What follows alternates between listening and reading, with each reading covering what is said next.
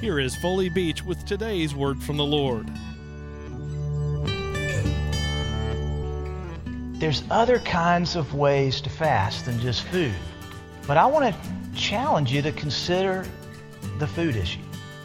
Because food has got such a stronghold on us, and especially in our culture. There are two things that have grown me the most in my spiritual life, other than obviously my regular Bible study and prayer and worship. And that's tithing and fasting. Those two things have deepened me more and grown my relationship with God more than anything else.